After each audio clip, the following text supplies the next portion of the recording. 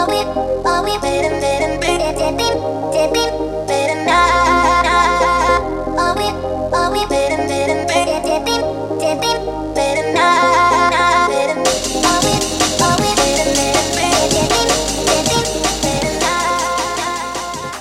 everyone, welcome to episode 12 of Collect Football Live. We're going to do a state of the market for December 2020. I'm here with Al. You've heard him in many episodes. LRay_collection on Instagram. Al, how you doing? Good. How you doing, Bill?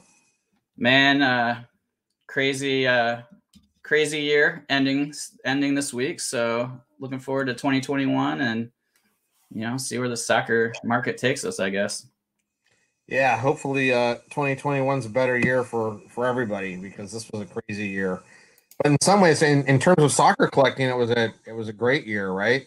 Like when you just think about, I was thinking last night how a bunch of us were on that call and we were talking about, wow, these Messi cards are so low.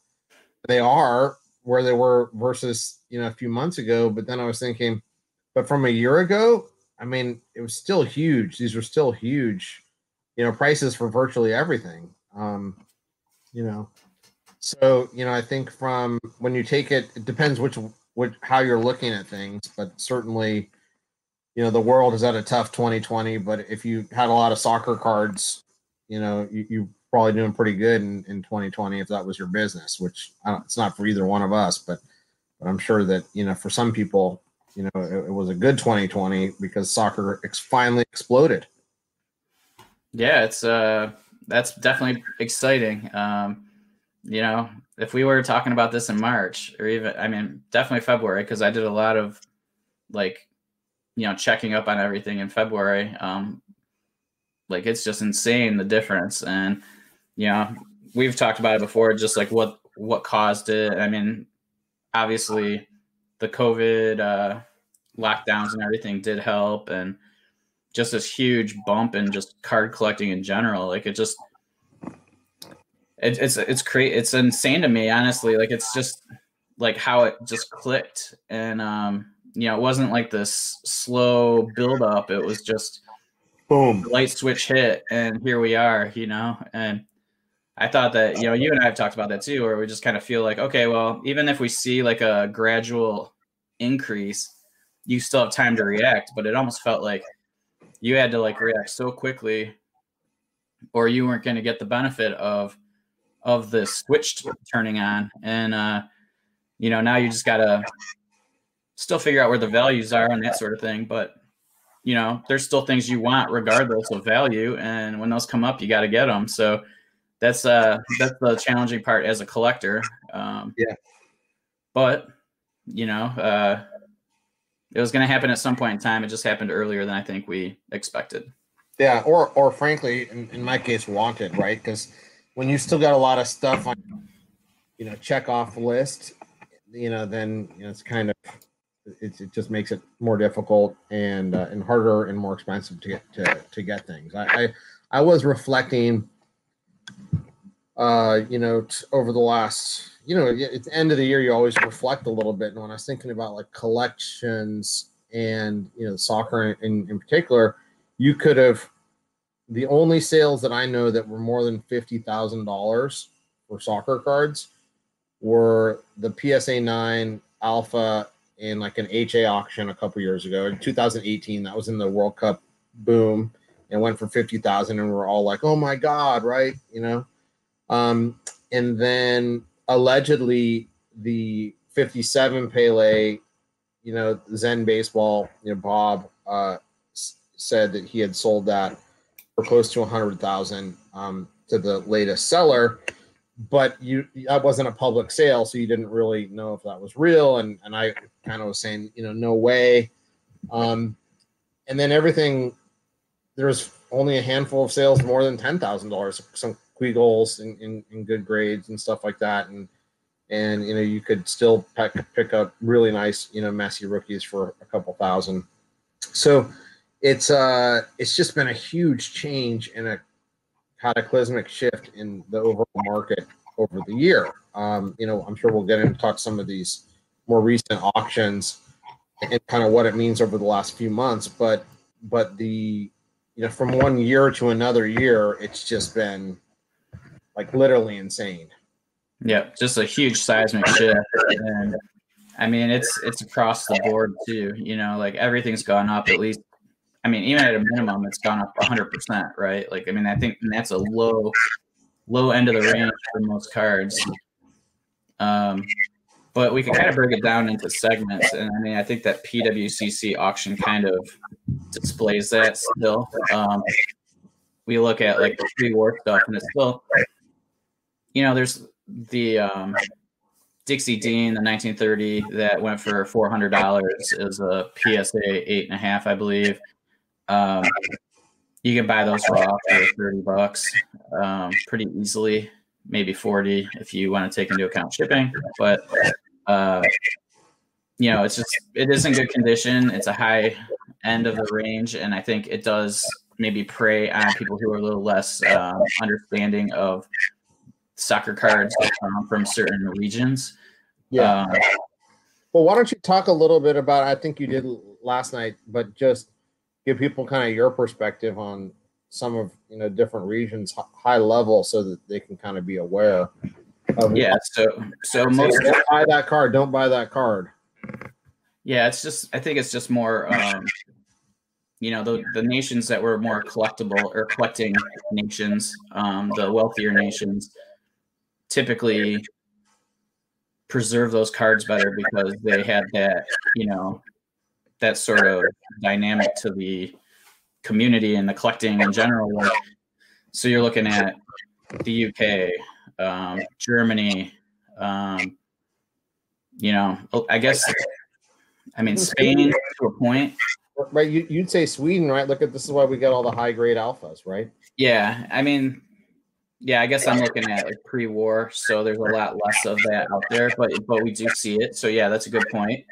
But yeah, that's going to probably translate throughout the eras. So yeah, definitely Sweden, which is also a wealthier country. So, you're just looking at, probably the less wealthy ones, just that they got thrown aside, or, there was wars, or there was all these different reasons why these cards didn't survive, or if they did, they're in pretty terrible shape. So, we've said this before on other shows, but like South America, a lot of Italy. What else? In Spain, it's hard to get things above a 3-4. When you go in, certainly pre-war. Just because they had the Civil War going on, you got Franco, and then in Italy in the 1930s to build up to World War II, Mussolini. They're issued with chocolates, so it's more of a kids market as opposed to cigarettes like in the UK, which would be in a more adult market. So I think there's a lot of factors that play into it, and in the end, it's all about supply, and I think the supply in those wealthier countries is much more. The conditions and the collector history was more save them in better shape, and that's why you're going to have better ones. Now that doesn't mean that if you love the Dixie Dean card, even though that I don't see how that was an 8.5, you shouldn't necessarily get it, right? But again, I look at the card and I'm like, that's not an 8.5. Number one. Number two, you can buy raw for $30 to $50. I think that while I think there's been a decent consolidation of knowledge in the hobby since, a lot of new people came, mostly in the post-war period, especially I'd say centering around 1958 with the Brazilian World Cup and Pele through common days, or now and through today. And all that stuff kind of pre-war, certainly, it's still completely an unknown to most people. There's not a ton of great resources, and it's easy to make mistakes when you don't know that, because you can say, wow, it's a 100-year-old card in really good shape. It must be valuable. I would say, just like anything, don't make a broad-based statement and just stick to it, because that was one that should have been avoided by someone yesterday. unless they're just the ultimate Dixie Dean collector and they needed to have the highest grade, which I haven't met any of those guys. Yeah, I mean, it's obviously going to people who are less educated about the hobby as a whole, right? Like they want to dip their toes in it. They see an old card and it's that grade, and it's to them, maybe they deal in baseball or some other sport where they see what a 1930 common goes for, and they are using, you know, different comparisons than we are. And so we're looking at it from a soccer market, and they're looking at it as a general hobby market, you know. And so I can see where, and they're using the same thought process that we are in regards to like, well, the market's not going to get any, you know, looser. It's going to tighten up because there's going to be so many more people that are interested in the cards that it's just a long-term investment that they feel like they're not going to lose out on, and they probably aren't. It's just going to be a while, you know. I think that's right. I think that's right. But if I'm a collector and I invest a little bit more time, I could save a lot of money For sure. I think if you wanted to just invest generally in the macro trend, like I was saying, you know, yesterday, there's a bunch of great pickups, and I'm sure everybody who bought anything yesterday is going to be quite happy with that 2-6 years down the road, if that's their time frame. So, you know, I think, and even with that Dean card, I think you'll be, you know, happy with it, and you can get enjoyment out of it now because it's you know, generally, I think the photograph on it is generally attractive. But if you're needing to be, you know, build your collection from a low base, you know, you and I would both recommend go buy a raw one for $30 to $50. You know, grade it. It comes back a 5 or a 6 or, you know, 4 or 7. You know, doesn't matter. It's a nice piece in your collection. Yeah, I was just thinking about that earlier today when I was kind of thinking about talking points, and it's just like definitely 58 on up, even 55, like, or let's just say 50s on up. Like, the prices have gone up substantially, and it just seems like pre-war is lagging behind. And I think that that's like kind of, at least in my opinion, the most untapped era for people if they're looking to invest in cards. You know, I just think like buying these Dixie Ds for so cheap right now, like it's ridiculous to be able to get these cards. Like maybe the ridiculousness is being able to get the card for $30 to $50 raw. Like looking at it that way, you know what I mean? And so I agree that that's the way to go in comparison to that graded one. But it's interesting that those cards are so inexpensive when, like, what do you get for $50? Like, you have to buy like a 1975 Pele to find something that's going to cost you $50. You know what I mean? It's just, yeah.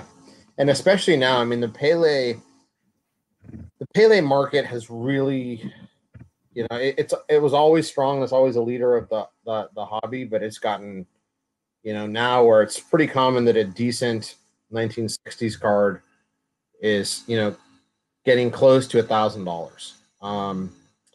You know, and that's probably a tenfold increase over where we were a year ago. You know, so as people kind of get pushed out of the 58 rookie, you know, market, they gravitate more to early 60s. They gravitate to the team cards. I mean, the Fottring, you know, team card that went, what did that for? Like 3,000? Yeah. Yeah, I think this one, if anybody's watching. Yeah, 3,000 for a team card, which has to be close to a record for a team card. You know, and then the album that you didn't buy, remember the full album? You know, I actually just got an email today from a guy in Germany, and it seems like the market price has kind of creeped up to 10,000 euros, but they are out here. This is my favorite from it. Yep. You know, yep. The one where he's crying. I really like out of this set. So, you know, I think that all those Peles are going up. All those 60s, that San Giorgino, the 1962, I think went for like 1,000. The Siam went for like 1,000. These are all, you know, cards that would have been, you know, well, maybe not the San Giorgino. That's always been a tough one, but, you know, $150, you know, a year ago, and they've just been ratcheting up, you know, auction after auction. and they haven't really slowed down. And I was thinking to myself actually yesterday, I'm like, wow, these prices are just too high on the Pele's. And then I went and I looked a little bit about, the Babe Ruths. So if you believe that there's an equivalency of Babe Ruth versus, Pele, and then you start to see what these 1921, 22, 23, Babe Ruths are going for, and you're like, well, maybe that isn't crazy. Maybe $1,000 for a pretty rare, nice, Pele is, we should consider that still cheap. It's a hard shift for my brain to make right after 10 years of $100, $150. But when you look at it at a bigger level, which I've always struggled to do this year, there could be a pretty clear argument, to that. I mean, would you rather have that, or would you rather have some, I looked at what somebody paid for that Rashford, rookie, the yellow number to 10.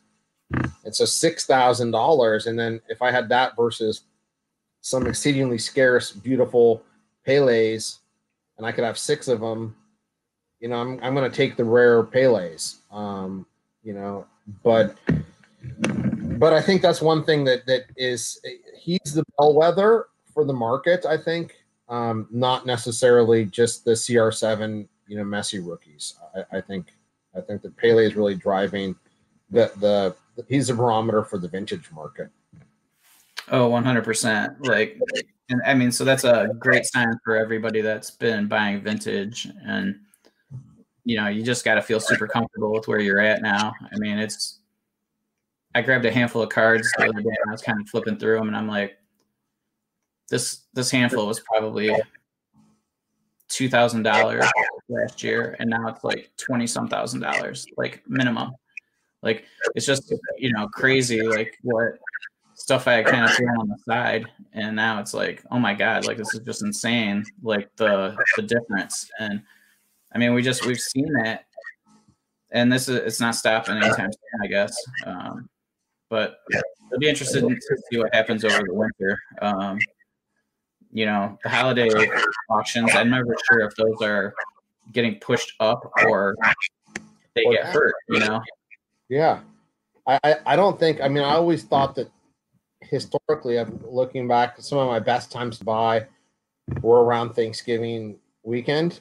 I just found just a huge, everyone's with their families, all their wives are yelling at them if they're, on the computer buying shit, and then stuff that closes there, you could generally pick up, pretty well. And I haven't gone back and double checked, some of the same cards over the time, but I always felt like that was a good time.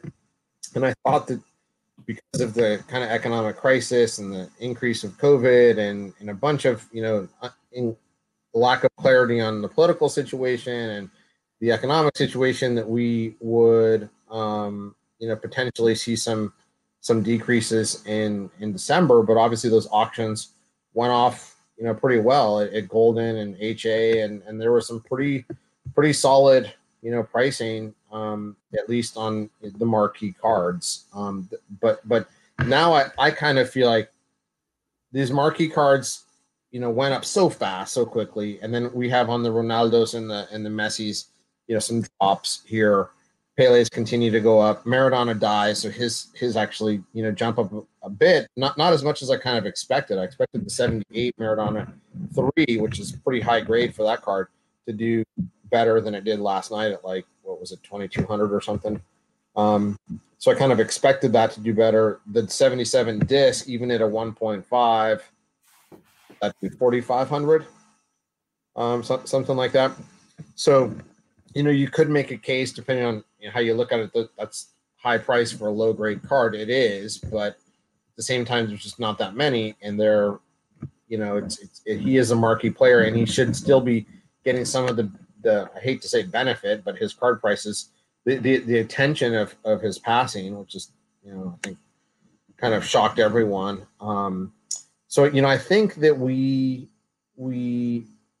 are seeing some consolidation in the market. And then what the big unknown in my eyes is something you talked about, Vincent, from Card Hour, about, what these pops actually start to look like when people start to get a lot of their stuff back, and then how that supply affects the long term and the short term of the hobby. I mean, there's some hope to me that we get a lot of people flooded and people just feel like they need to sell things, and it's a great buying opportunity. I think in the long run, the supply, as you and I both know, is going to be so constrained by so many factors. So all you need is demand to go up a little bit more than the supply, and you'll end up with constant, increases, kind of like GE's earnings for like 20 years under Jack Welch. Like you could kind of bank on it. It was going to go slowly up. It was like managing the earnings, right? And so instead of these incredible peaks and valleys. So I think we've consolidated here. It's a solid base, definitely a new level for virtually every card. I think less than $10,000 alpha isn't going to happen, because the one last night, which was probably the worst one we've seen with like half the back ripped off, sells for $13,500. So I just can't see you getting an alpha for less than 10,000 anymore. So I think we've kind of set this new marker, and then from here, the healthier thing is slow growth over time. We know we're going to see a spike, in 2022, and we know we'll see another spike in 2026, because we've seen these spikes, since 2010. So anyway, those are just some of the bigger, thoughts that I have on the market. Yeah, and just to follow up when you were talking about the spike in the population of some of the graded cards, I still don't think that's even really going to be but a blip, maybe not even a blip for vintage, right? Like, I mean, it's just, there's so few of them anyway. Like, everybody that we know could get a particular card graded, and it wouldn't be over 200 in a pop of a particular card. You know what I mean? So it's like, I don't think. I think definitely 200, right? But like, if it's been a while since I've been checking, pops carefully. But if you said, like, let's take remember when the PSA 8 Zidane went for like 20,000, and then it didn't get paid, and it got relisted, and people are like, whoa, it's kind of like this thing. I think around then there was like maybe 50 PSA graded, if I recall right. When you see events like that, and like what I think we've seen this year with the alpha, it seems like there's an alpha up every week or two, because there's so many in collections that as soon as people heard that they were worth money, they were trying to take the gains. They were cashing. At some point, most of those are going to get absorbed, and I think the supply is going to dry up, and it's going to be harder to get. That's right. My hypothesis. But I also it also has the same thing. Like, you get how many Zidanes are going to come out that haven't been graded and get graded. If that number's 50, 100, even 150, I think we're fine. I think if it ends up being 500, which I would be shocked, because you and I have been around enough I probably would have seen them, right? I would be worried. So I think there is some, amount of, there could be, too many. I don't think that will happen, but it's a risk, right? And it's a risk, like how you guys were talking about, that why some people just like numbered cards. They want to know exactly how many are out there, and they want to, calibrate off of those. We don't know. There's what, 60, 70 alphas maybe graded, and so what if that number turned into 400? The market could absorb them, yeah, but probably not at the prices that we'd be seeing now, because you get it would just be real hard to, at least from my perspective, see the market and the buyers that we have in the market sustain 400 alphas. I don't think there are, by the way. It's just right.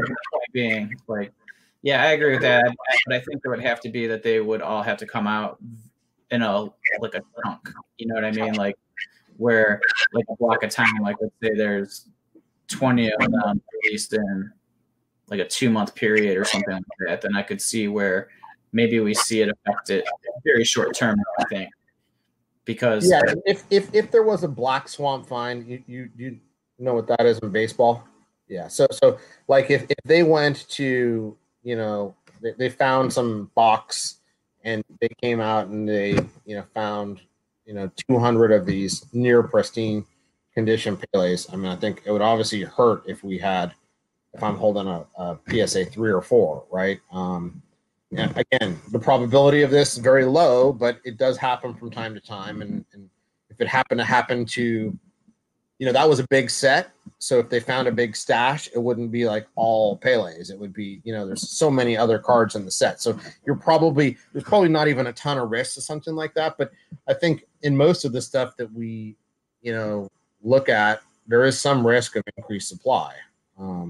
It's just the matter of demand's going to, outstrip it. And I think that it's pretty safe to say yes, still, even at these market prices that we see today. Yeah, I mean, long term, even if that is the case, long term, it's not even an issue. But if you're looking for, if you are looking to flip or do something like that, or take a short term gain or something like that, you might be challenged. Yeah. So, all right. So let's pretty much everything pre-war. I'm just going to kind of flip through some of these auctions that I had saved. Like the pre-war, I mean, you're getting Stanley Matthews for $200, things like that. Like it's quite low in my opinion. When you're just looking at comparison to other eras, you get up to like Duncan Edwards rookie, which you don't see a ton of those out there. And decent grades for sure. That one for $200. Now we get back up into like the Puskas and then the Idolos from 55, which those still seem to go quite low. Especially given the stature of all those players, Nilton Santos to John Santos. Yeah.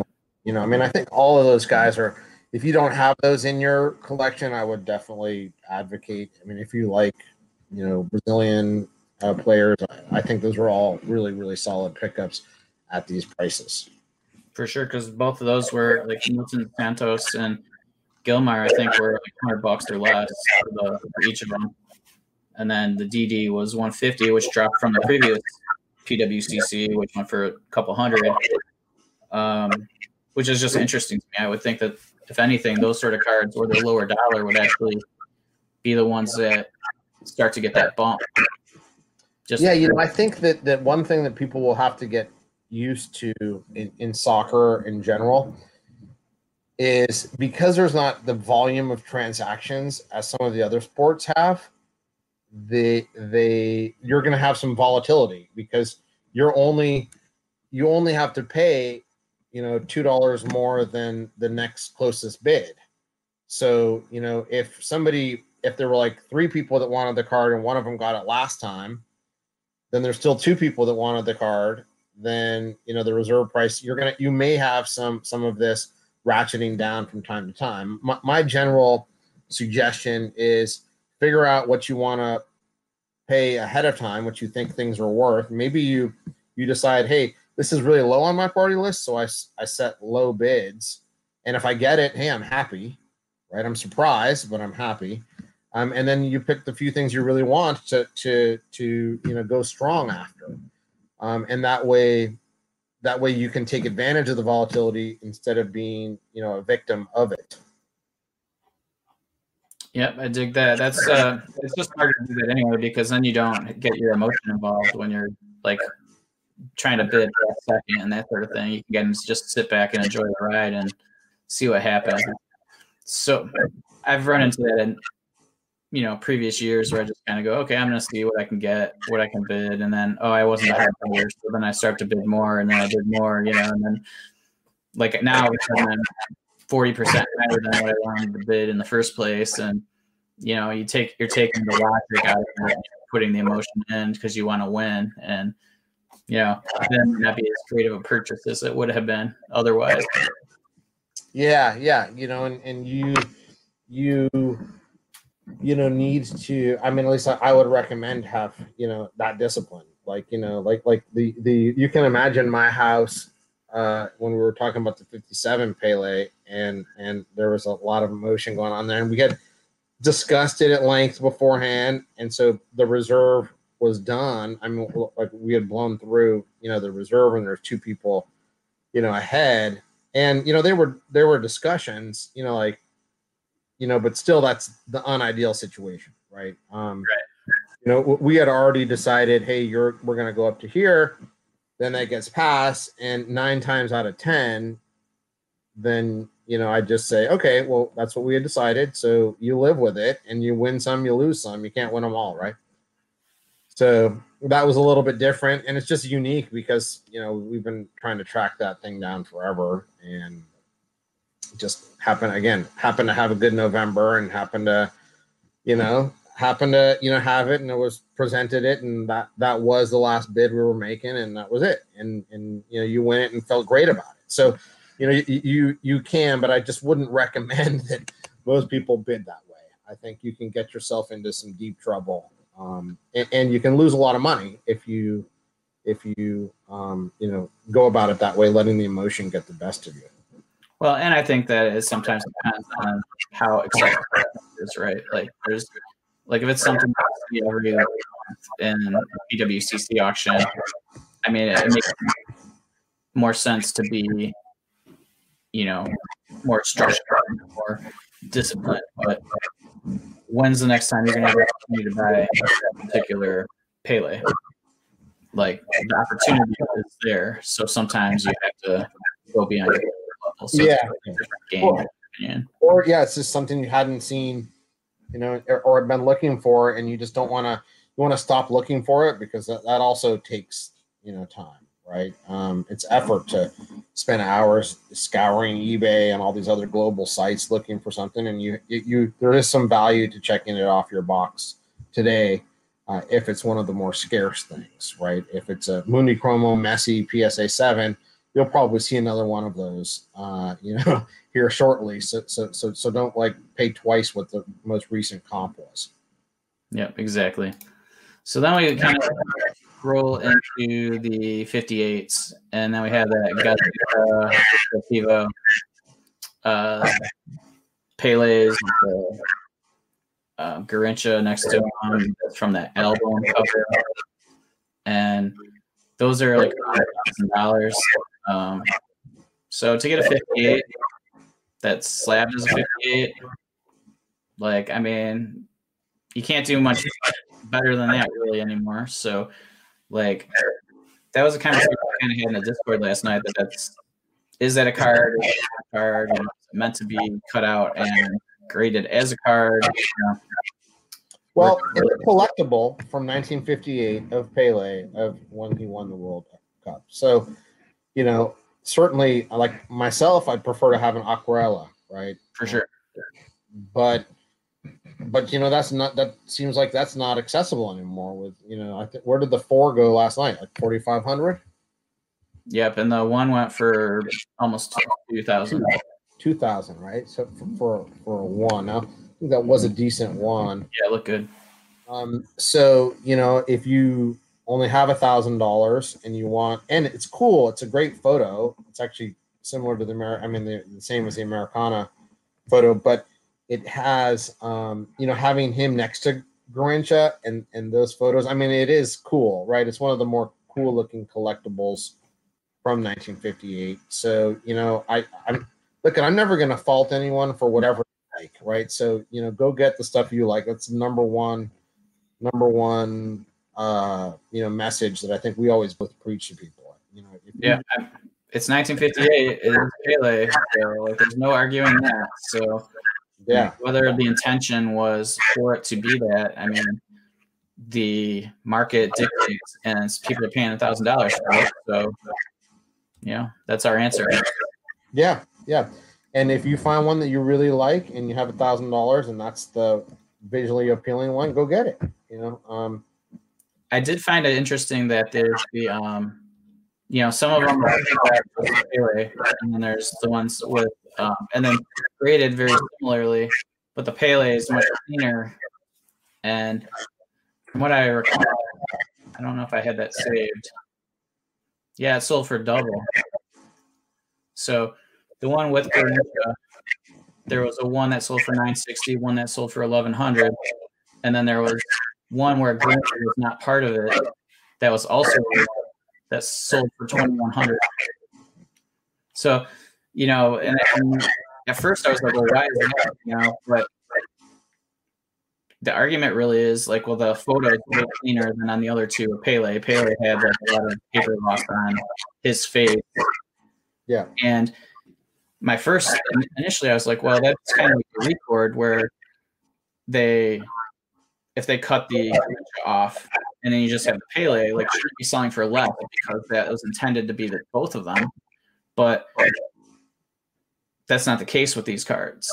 The Pele, you know. Yeah, I personally prefer them both on them, but I understand like it was made for both of them. Yeah, and you know, but on the record, and I don't happen to have one here handy, but I think there's some dotted lines on the reverse, right? Mm-hmm. Technically, the intention of record, right, was to have them, you know, cut, you know, down the middle and be independent cards, because I think the printing is more or less the same on both sides of the back, if I'm, you know, visually getting this. So, you know, I prefer those with the red, you know, border on the side. I just think it looks sharper, and I prefer them uncut. But again, these are preferences, right? Yeah. So you know, I think you just don't know what other people's preferences are. At some point, there will be a gravitation of the market to one thing or another. It certainly feels like, you know, in these the Gazette, you know, Pele, that at least based on these auctions, people like. Although it's hard because they had paper loss, I think, you know, so it's really hard to know like what people are thinking. Yeah. You know, in time the market will speak. You remember there was a time when the market spoke that the Quiggle was the best Pele rookie card for at least a couple of years, I'd say. And then that kind of, you know, flip flopped to the Alfie, and that happens again, or, you know, something else takes over. Who knows? Because we don't control the market. But yeah, those 58s were, I'd say, in general, for the condition adjusted, I'd say those were pretty strong results. I felt like I wasn't gonna be a bidder on those at those prices right now. Yeah. Okay. So the next thing that popped up was the Titulares, and that was a pretty beat one. I think there's a lot of paper loss on the back. Yeah, you could see through it, and I think there was actually a hole that like went all the way through, and that's pretty much where I draw the line.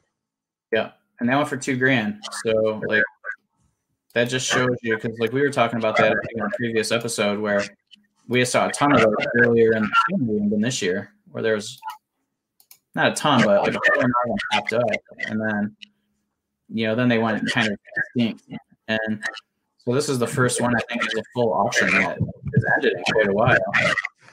Yeah, and it was. I mean, I actually do believe that the Titulares, they haven't come up much, but I actually believe that they have some legs on them. I think they've just been dried up. They're sitting in collections. If you get a decent one without, you know, paper loss, yeah, this one has literally a hole in it, still lots of glue, and his face is mangled too. And it's the number 50 card as opposed to the 86. So that was you know, if it's a placeholder, you know, that card for me until you get a nicer one. I don't know if you had seen that, not in a PWCC, but there was a team card that sold December 20th, and it was a 2 or a 3, BVG 3, and it sold for 900. So you know, that's the team card that somebody was mentioning the other day. Like, you can't really see. Yeah, you know they're there, but you can't see clearly their faces or anything. You know, so, you know, I think that the Titulares will definitely have some legs if they come out to market. That to me is those are preferable cards than, you know, some of the other stuff. Even I'd take those over the Aquarellas or stuff like that if they have a cleaner back. So this is something I wanted to ask you because you brought it up about the 50 and 86 from the titulares, and like at least from my experience as an American collector, oftentimes if there were cards released in the same set, the first card in the set was deemed the rookie card, like in the count order, so the earlier one in the series. So like when I did hockey cards, a lot of times they had like international cards in it as well as like their team card, and so like whatever card was first in the set was kind of deemed the first card for whatever reason. So I know it's ultimately preference, and I mean I'm not, but does that ever come into your process at all? Not for me. For me, it's about aesthetics and relative rarity, perceptions, right? And so, I and there aren't that many sets that have multiple, cards in soccer, right? And certainly in Negro League, other stuff that I collect in boxing, for that matter, as well. So I don't really come into contact with that much, but it doesn't really that doesn't resonate with me about the first card number being the most attractive. Okay, and I think maybe I didn't say that properly, but like let me, as a better example, like you have the regular set. So like let's say there's a set that was made in 1984, and then you have 1984 update set, right? That was made at the end of the season to take into account any sort of transactions that happened during the year. So maybe there was a rookie that came in and finally got his card made. The 1984 is going to be deemed as rookie, but the 1984 update will not quite be considered his rookie. So that's kind of way, like at least in this situation, you have the titulares, and then you have a supplemental that was added after the fact. So the 50, in theory, was made earlier than the 86. And the 86 is not the supplement. There's the 50 and the 86 both come out of the exact same album, and then there's a supplemental album, and that has. No, yeah, you're right. That's one with all those circle photos on it. Okay, no, so that's actually a different one. There's here I'll pull one here. Okay. Look at it. We're taking Bill to class right now. Yeah, so here's one. It's not a Pele, but here's a Nilton Santos. So some of you may have seen these. Okay, that's where my brain was getting confused. I do like the 86 better. It's a sharper. No. This is the Queagle supplement. Yeah, that's Queagle. Yeah. Titulare supplement does have those little circles. Yeah, I know the one, and it has like all those, and it doesn't even have their names or anything on them. It's just a circle. So, yeah, that's where I was confusing. For some reason, I was lumping the 86 as a supplemental. So, yeah, that doesn't disregard the last 5 minutes of me asking these questions. There's a 19. Let me see if I have an 86 around here. Okay, so just so people are here, so this is what the this isn't the Paleo, this is a Grancha. So this is what the 86 thing is, and then the supplemental and the titulares look like this. They're parts of these little heads. And Pele happens to be on 2 cards because it's like half of the base. Yeah, so and I think they started grading him and saying Pele, and it's like half of Pele's face, they should say. So I wouldn't buy that, right? And then this is the 86. Yeah. And there's 3 different versions of this. With the autograph, without it. And then with the star, up here. On my Instagram, I kind of walk people through the differences. But anyways, so those are, these were all in the same album. So whether it's the horizontal 50 that sold for 2,000 or this one, which I haven't seen up for auction in a while. Yeah. 86. They're just in the same album. All right. Yeah, that's my bad. But no. It's still information for everybody. So probably not these superstars in the chat, but yeah. All right. So then after that, we get into the Aquarela, and actually the 4 went for $7,000. The 4 went for $7,000? Yeah. Okay, well, that's a big price. I mean, it's a hard card to get in good grade, and a 4 is a good grade. So I'm not knocking that, but that's really high, price for that card, at least traditionally. Maybe it's hitting a new plateau. Yeah, that's that was actually second high on the one. I bid like 18 something, and it went for like that. It wasn't even one for a bid above my bid, so missed out on that one. But it's a one. But it was a sharp looking one. It was a good looking one, yeah. And that's the other thing that, you know, with the soccer cards, and actually any card, you really want to carefully look at, you know, how you look and feel about the card, right? Not just the grade, because I think you know, we had a one sell last thing for like 1,000 or something. Yeah, and it's completely destroyed, right? Yeah. So you know, you do. I think you do need to put eye appeal in there, especially if you're a collector and even an investor. I think, you know, you got to know that a better looking one's going to sell for more than a thrashed one. Yep. So then we had the Quiggle went for 5,100. That was a PSA 1. That wasn't in great condition. That was missing a top corner and the back thrashed.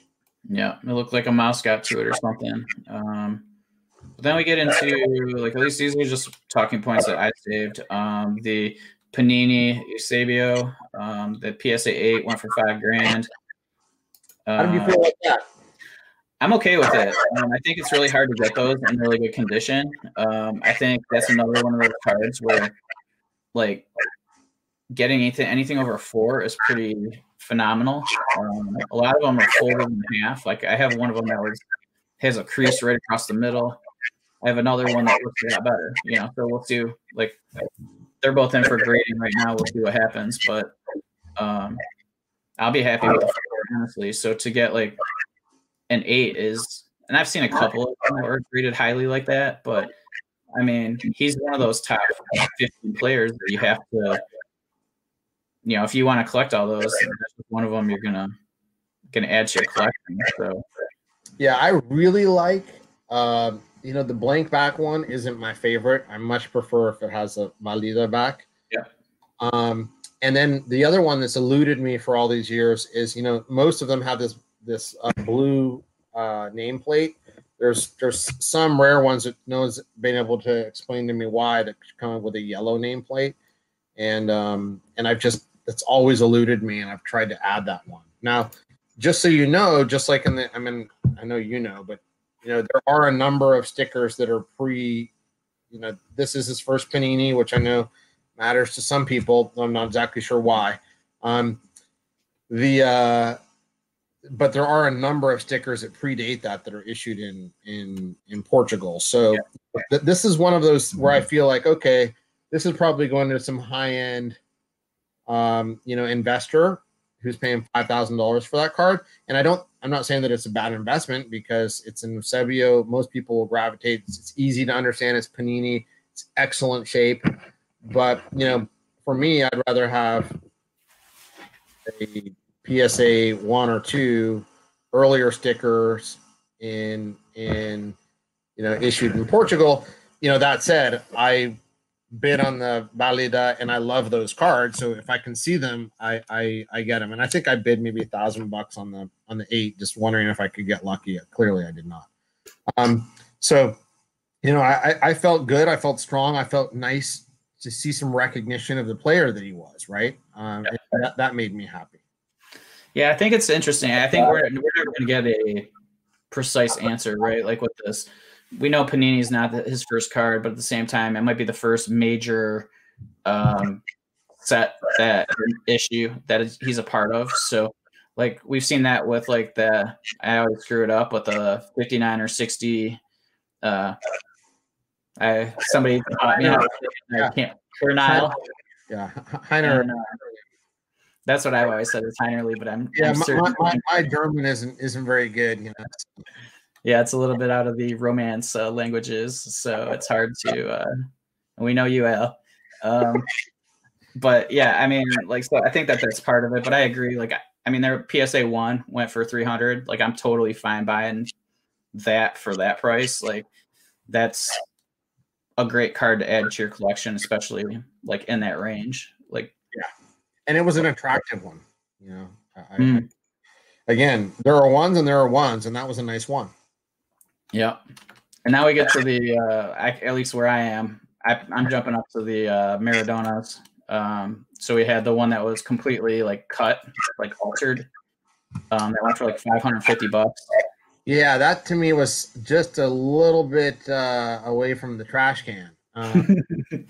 Yeah, I mean it looked, but it, you know, and this is kind of goes back to that one, the Aquarela, the 58 Aquarela, where that might be the only one you're able to buy. And so I totally get bidding on something like that just to say that you have a 77 Maradona, because like if you're not going to fork out $4 or $5 grand for a 1.5, you know, yeah, everybody's got like different levels of you know, finances, I guess. So I mean, I can get it.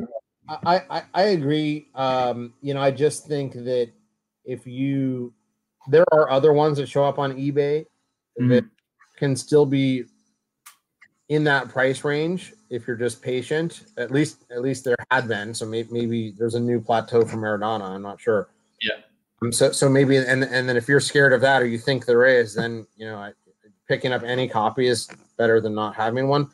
But you know, except for the rarest of the rare, you know, I think that I always have a condition line where I'm like, okay, it's just no matter what, I'm not gonna, you know, yeah, I can buy that. It's you know, it was obviously somebody tried to pull that out of an album or something, and then they must have torn the top, so then they decided to try to cut it, and it's just there was so many things wrong. Like I've seen so many of those, and I just looked at it and I'm like, oh, painful, right? It really hurt me to look at that, wondering about the road, because I always wonder about the roads of the cards that they take. So you know, but on the flip side, that 1.5 was a very attractive 1.5. Yep, it did look. It looked good. It looked clean, you know. And like we were talking about in the Discord last night, a lot of times, you know, you just have to accept that some of these cards are never going to be graded highly, and it's just the way they were printed. You know, the registration oftentimes is jacked up. I mean, that's the same thing even with the paninis. Like a lot of those paninis, the year of the Eusebio, the registration of the colors isn't good, and you almost see like it almost has that 3D effect. You know, where you have to put 3D glasses on to see what it actually looks like, and sometimes like the PSAs will still grade those high, even though you know you're like, whoa, which Maradona is it? It's like kind of shifted off. Yeah, it just looks crappy. So I'd rather have this nice 1.5, where it's a nice register, nice image, clean, nice colors, than you know, one of those that may grade a 3 or a 4 that's going to be like kind of off center and a little fuzzy. You know, and but that 3 or 4 is always going to sell for more, just because that's the nature of collecting now. Yeah, that's the way of the world now, right? Like, which is good or bad depending on how you are looking at it. It's going to be good that you might be able to buy something at a lower grade for less, but maybe some of the things that you prefer aren't going to sell for quite as high. Yeah, and you know there was that Pele, what was it, 1961, I think, which is a PSA 1, and it was, I mean, just beautiful PSA 1, right? I love cards like that because the prices are low, but the eye appeal is high, and you have a copy of the card. And you know, personally, you know, I've never been a PSA 10 need to have the highest graded type of thing. It's more like I got a copy that I really enjoy looking at, and I can save a whole lot of money versus, you know, something else. So, you know, but to each their own, right? If you know, want a certain number, you're looking for all VG collection or whatever, you know, you do you. Yeah, 100%. I mean, everything we say is just our personal preference, and it doesn't mean that we're correct. We've been wrong before, we'll be wrong again, and preference isn't right or wrong answer anyway. So don't listen to yourself. And I guess the last topic we can go over real quick is the Messis. So we saw a lot of Messis last night, and a lot of them seem to go pretty inexpensively in comparison to what they had been going for the previous 2, 3, 4 months. So, I mean, it's been a topic that we discussed last night, but maybe just, give me your opinion on that situation, as of now. Yeah, I think it's kind of interesting. So, I think in the long term, if you're buying any of these Messis in this area, you'll likely be happy. But I do somewhat worry short term if there's still some additional downside for some of the reasons that we talked about, yesterday, especially on non-71 bis, because I was shocked when I was talking to another collector friend and he told me he had submitted 50 of the other Mega Cracks ones, and I'm like, wow. I mean, you just had 50 sitting around. I was like, yeah, I was buying them for $10, for the last decade, and I just finally decided to send him into PSA. But this was in March or April, and so he still doesn't have them back because he was like the extra slow, service. So I do wonder how many of them are out there and have been submitted through time, as certainly in the early part of the year, which a lot of people still don't have theirs back. So if that affects the pop reports, I think there could be some short-term downside, especially with all the chaos that Barcelona is right now, and the fact that he's not having a great year. And if they get dumped, out of the Champions League early, I think it's just, people want the guy who's scoring the goals now. In the end, these are going to be massively important soccer cards. And, if I was sitting on the sidelines over the last, year or so, wondering if I was going to get one of these cards, I kind of feel like, again, talk to your financial advisor, talk to your spouse, make sure you have the money, don't spend your rent money. But, if I was going to stretch and I wanted one of these cards or all of them, I think now would be a good time to stretch over the next, 3 to 4 months. Because I do think we'll see some continued softness. And I do think that, it's going to be, we'll look back on this as a really good, buying on.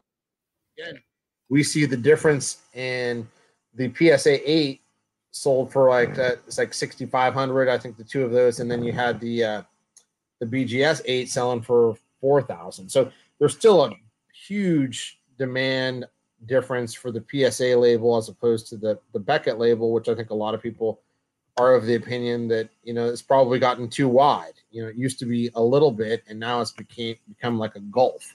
So which we talked about, I think, last time. So that still continues. And, kind of depends which side of the fence you're on that. But, I didn't buy any last night. I got outbid on the sticker again. I've been huge on the sticker. I know you're big on the Mundi Chromos. I put a lot of bids because there's so many of them closing that you don't want to win all of them, right? But I had lowish bids, and I didn't end up with any of them. And I would have been happy if I would have won them all, if at my price, which was only a little bit below where they went. And in retrospect, when the smoke clears on PWCC and I bid on all the stuff that I lost, I go through and I said, man, I would have loved to have been the buyer of this one or the other one. Yeah, on the Maradona 78-3, I really would have liked that. I mean, even the 77 Maradona would have taken, and a whole bunch of Messis. I'd be backing the truck up and saying, load them in. If you have the capital, because sure, no question that 10, 15, 20, 30 years down the road, he's absolutely still going to be one of the most amazing guys to ever play the world's most important sport. So, I know Cristiano won whatever footballer of the century 20 years into the century, which is bizarre. But he's great, and I love him. His sticker went for 12,500 last night, which in a BGS 9.5, which surprised me. So he's getting a little bit of a bump, whereas I'd say last March they were all pretty close. Messi took off, Cristiano went up a little bit. but there was a big gap, and now Messi's coming down and Cristiano's going up a little bit. So, that's kind of how I see it. But I'd be, we had a couple people in your Discord about, they bought a lot of Messis, and I think it's absolutely the right call. We said to do that last month too. Yep. Yeah, it's it's an interesting time for these players because they are at the end of their careers. So you're always going to see at some point where I'm not saying Messi's fallen off, but he's not going to be the Messi that we saw when he was 26 years old or 2012, something like that. Like, that's just the case. Like, things change, teams change, his desire to be where he is might have changed. There's just so many different things that could have affected this. And then, like, you have the people who are still collecting current players, and that's their focus is performance. That's what drives their excitement of collecting certain players because they're doing well. And so those collectors are maybe affecting the overall value of his cards at the moment. But yeah, like you said, when you take a step back and the dust settles, he's going to be arguably the best player of all time. And I don't think you're going to have a lot of people arguing that. I don't think you have a lot of people arguing that he's not the best player of the last quarter century. Like, you might fall back into Zidane or something like that. Like, that might be like the next argument, but there's different players and different types of players, and that's okay. But, you usually want the goal scorers, and he's proven that he is, he's the most prolific goal scorer. Like, and, he scored the 91 in a calendar year. I mean, it's just ridiculous. Yeah, I think that, these are just going to be, the stalwarts of the hobby. And yes, tops are going to go up. But again, as somebody mentioned, you've got this global sport, and let's say we end up with, 10,000 Messi rookies, something that I think is not even going to be anywhere remotely possible. But let's just say that we did. That's going to be half of the Jordan rookies, of just 86 Fleer, by the way. So, and here I'm including 10,000 of all of the, Campeones, all of the stickers and everything. You get 10,000, and you got 10,000 Fleer just by PSA. And now you see that card, even though it's relatively common, trading for hundreds of thousands of dollars. So, I think that if you have a long-term view, or you're going to, looking for something to give your godson or something, a nice Messi rookie at his baptism, slide that, under, just put it in the safe, have him wake up, 20 years later, you're just going to be ecstatic that was one of the collectibles that you pulled.